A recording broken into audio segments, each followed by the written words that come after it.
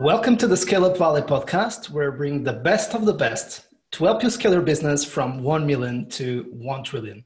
Today, we have a very special guest. His name is Hugo Macedo, the VP Community at Enbabel.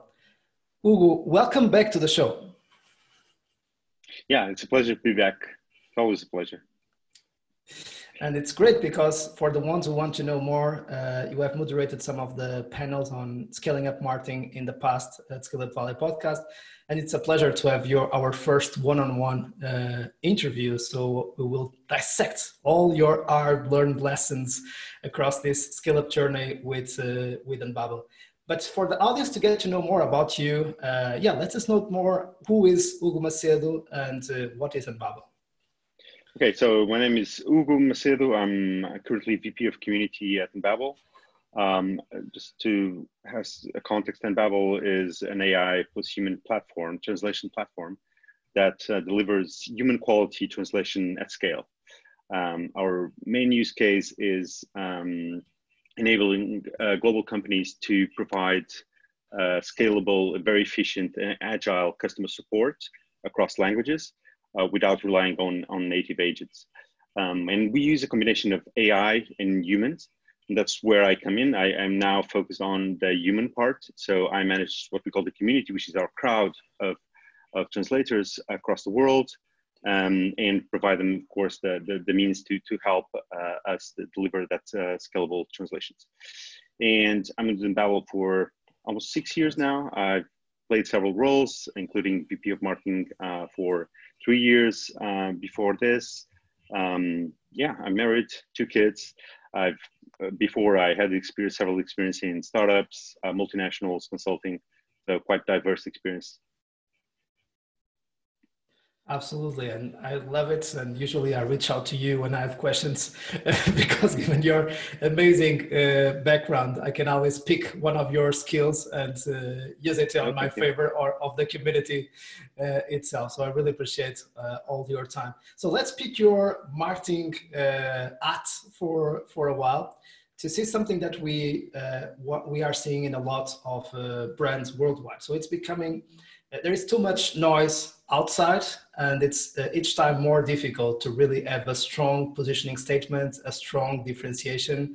And we are seeing for the first time brands thinking more long-term and investing on building their brands, not only the corporate brand, but also personal brands, product brands, event brands. And so, but all about creating a philosophy, almost a religion around the brand.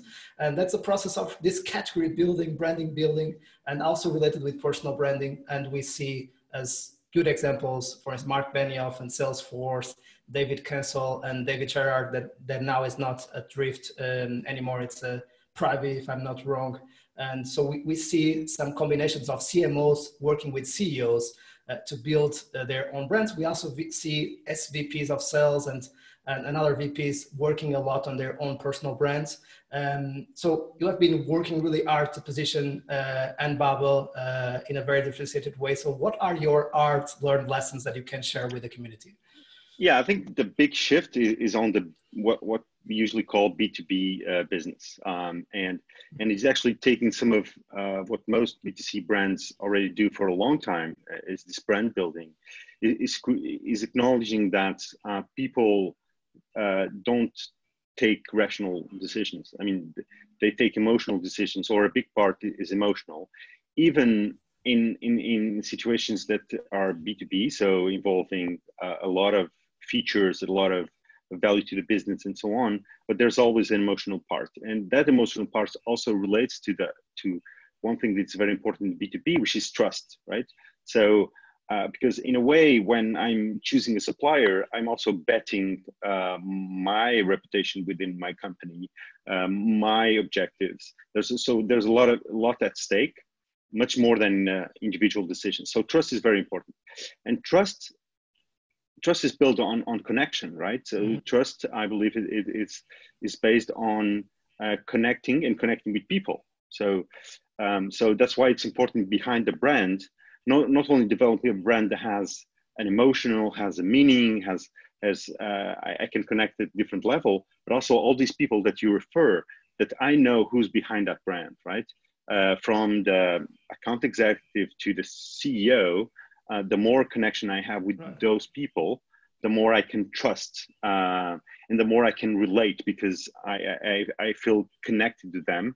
So almost as the ideally is that the customer almost wants to work with us. I'm so excited with what you're doing that I want to work with you, because I want to be in that journey because you're talking about changing the world, and I want to be there.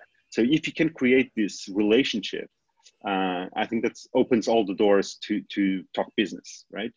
And so is this acknowledging that before we talk business, we create a relationship, right? And I think more and more B2B business are acknowledging that and putting their efforts both on the brand side and on the people side. Absolutely. There is also an interesting trend going a little bit out of script here on B2C and B2B podcasts. So typically B2C podcasts, we look for traffic metrics, the amount of people, and B2B podcast is much more about, again, the quality of the content, the quality of the relationships, the quality of the community. So it's not about the number, but about big numbers, but it's about the quality of that specific community, and the closer the better, because the relationships will be stronger and the results that everyone will extract from that relationships, which and give and get back, will be higher. So everyone has this sense of belonging, that we are not just another number, right, in the community. That's also very important in B2B. It's not a popularity game in terms of, it's not about quantity of how many people in general hear your podcast or read your blog or consumer content. Is really, the people that you're focusing on, your target audience. That's the focus. And that can be very, very narrow. If you're selling, I don't know, cybersecurity systems, right? You want to talk about two cybersecurity people, right? Not, you can have other interests, but people interested. But so that's very important in the sense that don't get distracted with what we usually call the vanity metrics, right? Get focused on building those conversations with the right people.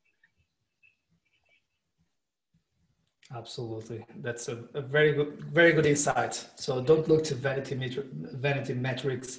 Look to building those conversations and relationships. I did an exercise. We were talking about awareness, and actually, I went to Crunchbase and actually filtered companies that were a similar size of Babbel, similar stage, and by the Crunch rating, and took the top 10.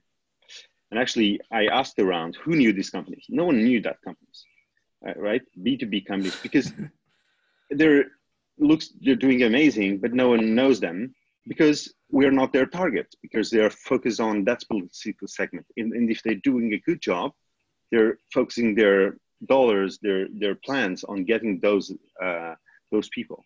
So it's okay that we, out of target, don't know them, although they are doing an amazing job. So the way you measure awareness, it's important. It's important. Yeah, there is a lot of noise, and going again out of script here, about account-based marketing. So having extremely focus in and you are smiling because we've been discussing this a lot in the past. So what's your take? I've never heard about your take. I've heard about a lot of guests that we had that we have been in touch with, but I've never got your opinion there.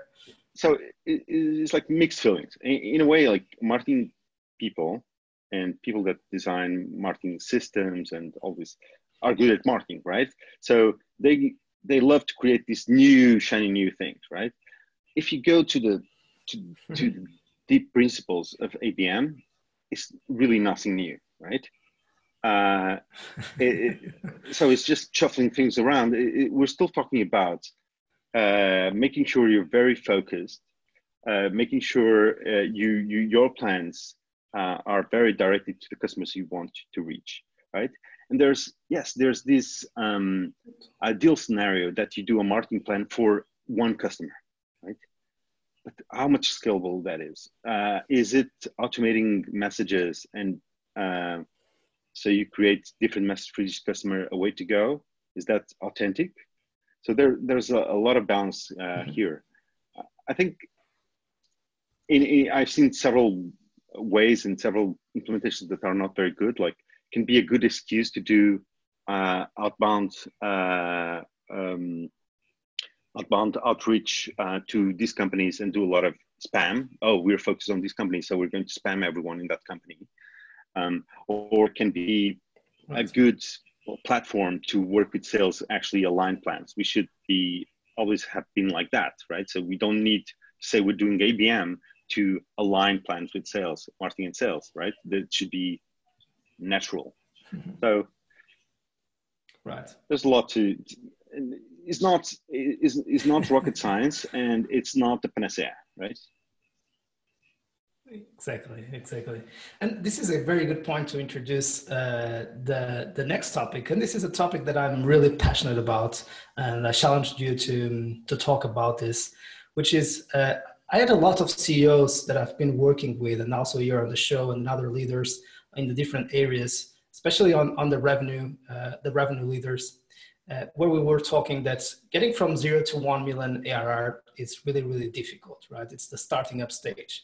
Getting from 1 to 5, if you are doing things right, you start having some traction, you start having a certain repeatability, and you can get there in a freestyle mode, almost with a founding team, with the first seats on the leadership team.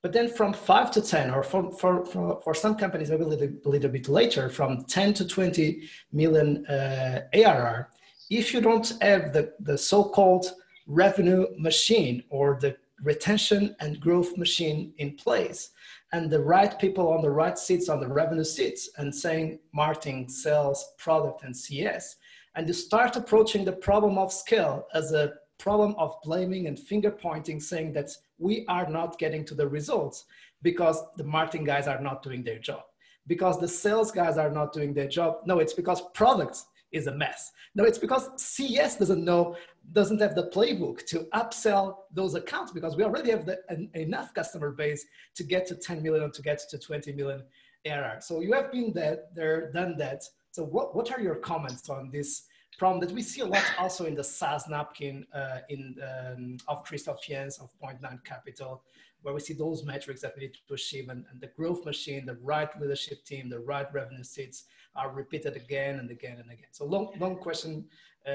Yeah, I mean, I that's the real deal, right? Is how you scale, and scale means how do you create repeatable processes, and how do you ensure that?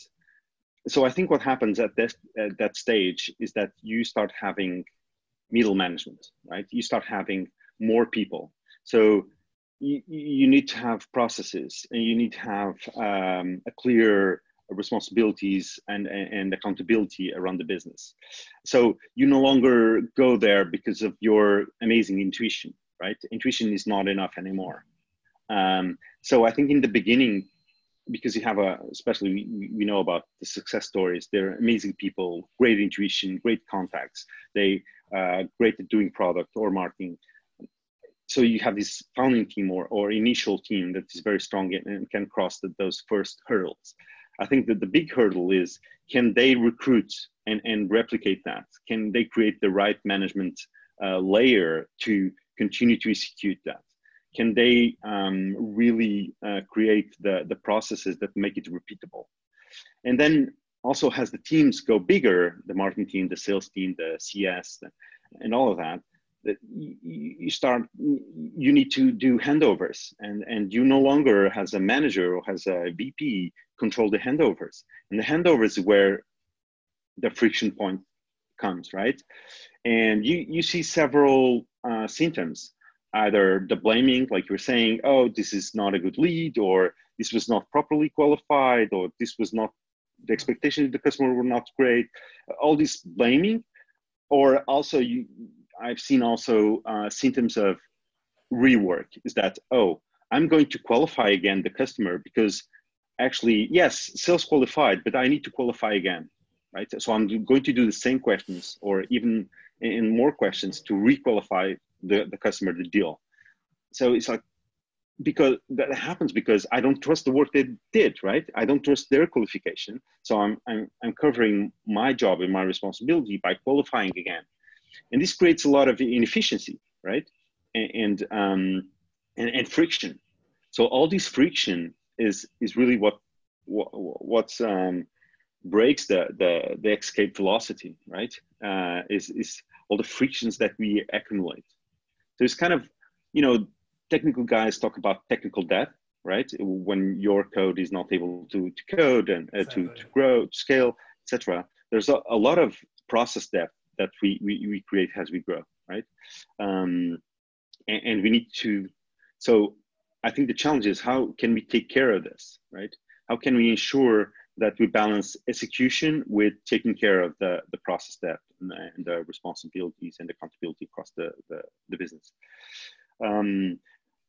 One thing that I've seen in several companies, we also did at Embabel, is actually to have a team called BizOps usually, and this has been happening in several scale-ups.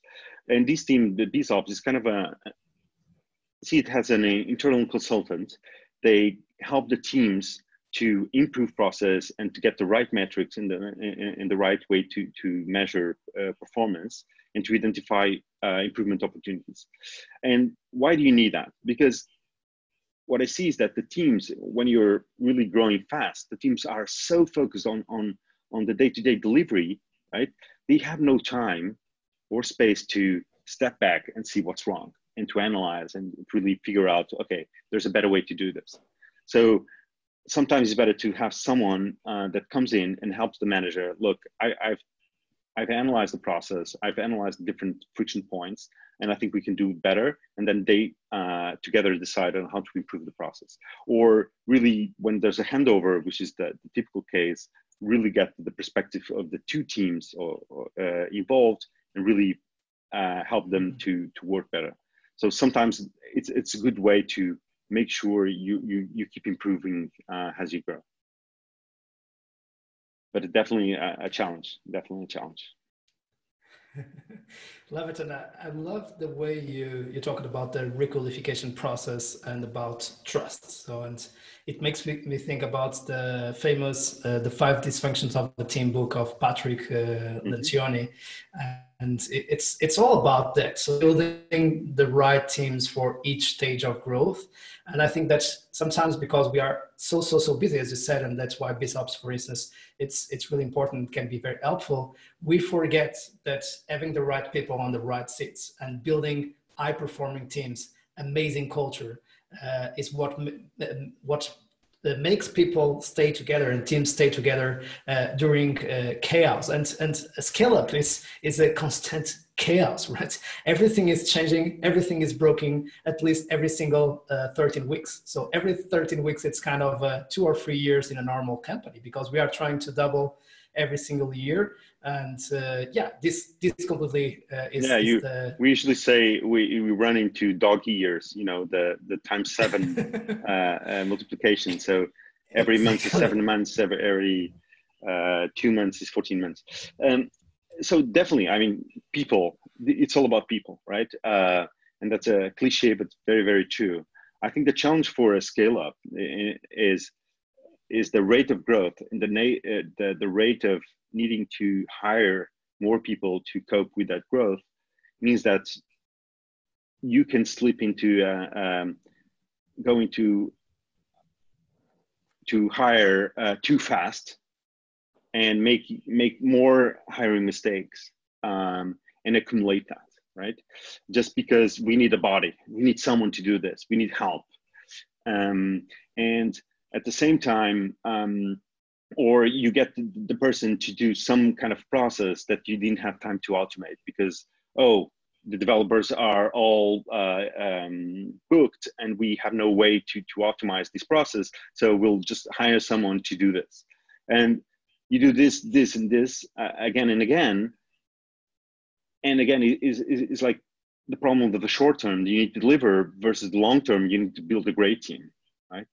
And that's the balance, and that's the difficult part, that you need to deliver today, this month, this quarter, but everything you'll do today and this quarter will also impact the future, and in people more even so, right?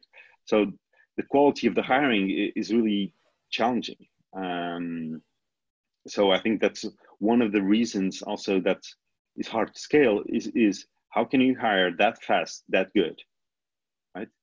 It's like you have two different axes. One is quantity, another is quality, and it's very hard to really maximize the quality and quantity. Yeah, and there is something very interesting there and kind of a paradox, which is if we have that growth machine or that revenue machine or retention machine, we should not need superheroes to make the machine to work. So if we are relying and dependent on superheroes, it seems that the machine is not working. And if only a salesman that is there or a saleswoman or a salesperson is there for the last 7 years can sell the product and can sell the contract, something is broken in the machine. Or even only of the 2 of the 5 account executives are achieving quota. But at the same time, as we were saying, it's all about having the right people in the right quantity and quality. And these kind of companies are playing the Olympic games of business, as I like to call it. And if you don't have the best Olympic players and the best Olympic teams, it would be very difficult to get the Olympic trophy. Definitely. I think there's a combination of two things. Is really you need the repeatable process, but that repeatable process also needs to be iterated as you grow, right? Because your challenge is going to change in 6 months is 1 year. But that change, it doesn't justify that you don't have a process to do things now, right? That is easier to hire a new salesperson, get it onboarded, ramped up quite quickly, and making her or him productive very quickly, right? Or in other function. So it's really a combination of you need good people because you really need to be amazing at every function, right? And delivering your product and your promises. And you need the great people also to understand when we need to change, how can we improve, right? What is the market saying that we should change, or what we should change in technology and all of that. So there's this combination of repeatability, but also improvements, continuous improvements. Right, absolutely. And there is something very interesting that we also discussed several times in our conversations, which is if we want to keep doubling every single year, we need to be working already this year or the year before on the growth of the year after. If not, it would be too late. If we, in the second half of 2020, we start thinking about the growth of 2021 and doubling, especially at your size at this stage at Enbabo, much more mid-late stage company, it would be too late. So if you don't have the systems and the machine in place to get to the next layer, the next threshold of revenue, it would be almost impossible. But it is also very complex because in hypergrowth, to think about short, mid, and long term, and sometimes there is this bullshit that we start talking ourselves that it's all about execution. But yes, it's all about execution on the right direction. So it's execution with strategy, not only execution or only strategy, which is typically the discussion that we have. So one with another and one feeds another. What is your take on that? I would say that execution is key, right? Especially if you're going high speed. Just imagine you're in a car at high speed, everything needs to work, because if not, you will just derail and crash, right? Execution is key. So I would say that most of your company is focused on execution, selling the product, the message, the promise, and delivering, implementing on that, right? Then you need some part of your company that actually it's imagining the future, right? It's getting the input from the market, from the current machine, right? And imagining where are we going next, right? What makes sense? What's the path after this, right? Is if you think about like the typical 3 horizons popularized by McKinsey, the 3 horizons scenarios is, yes, you have 80% of the people focus on horizon 1, right? And in a scale up, probably it's 1 year, let's say. is maximize the execution of the current product, current market, the end technology. And then you need to have a layer, maybe the 20% is on horizon 2. And then you'll have the visionary CEO is already on horizon 3, but or at least is pitching that when it creates like the big hairy goal of conquering the world, horizon 3, right? But you need some people on horizon 2, and what's the next product? What's the next market? What's the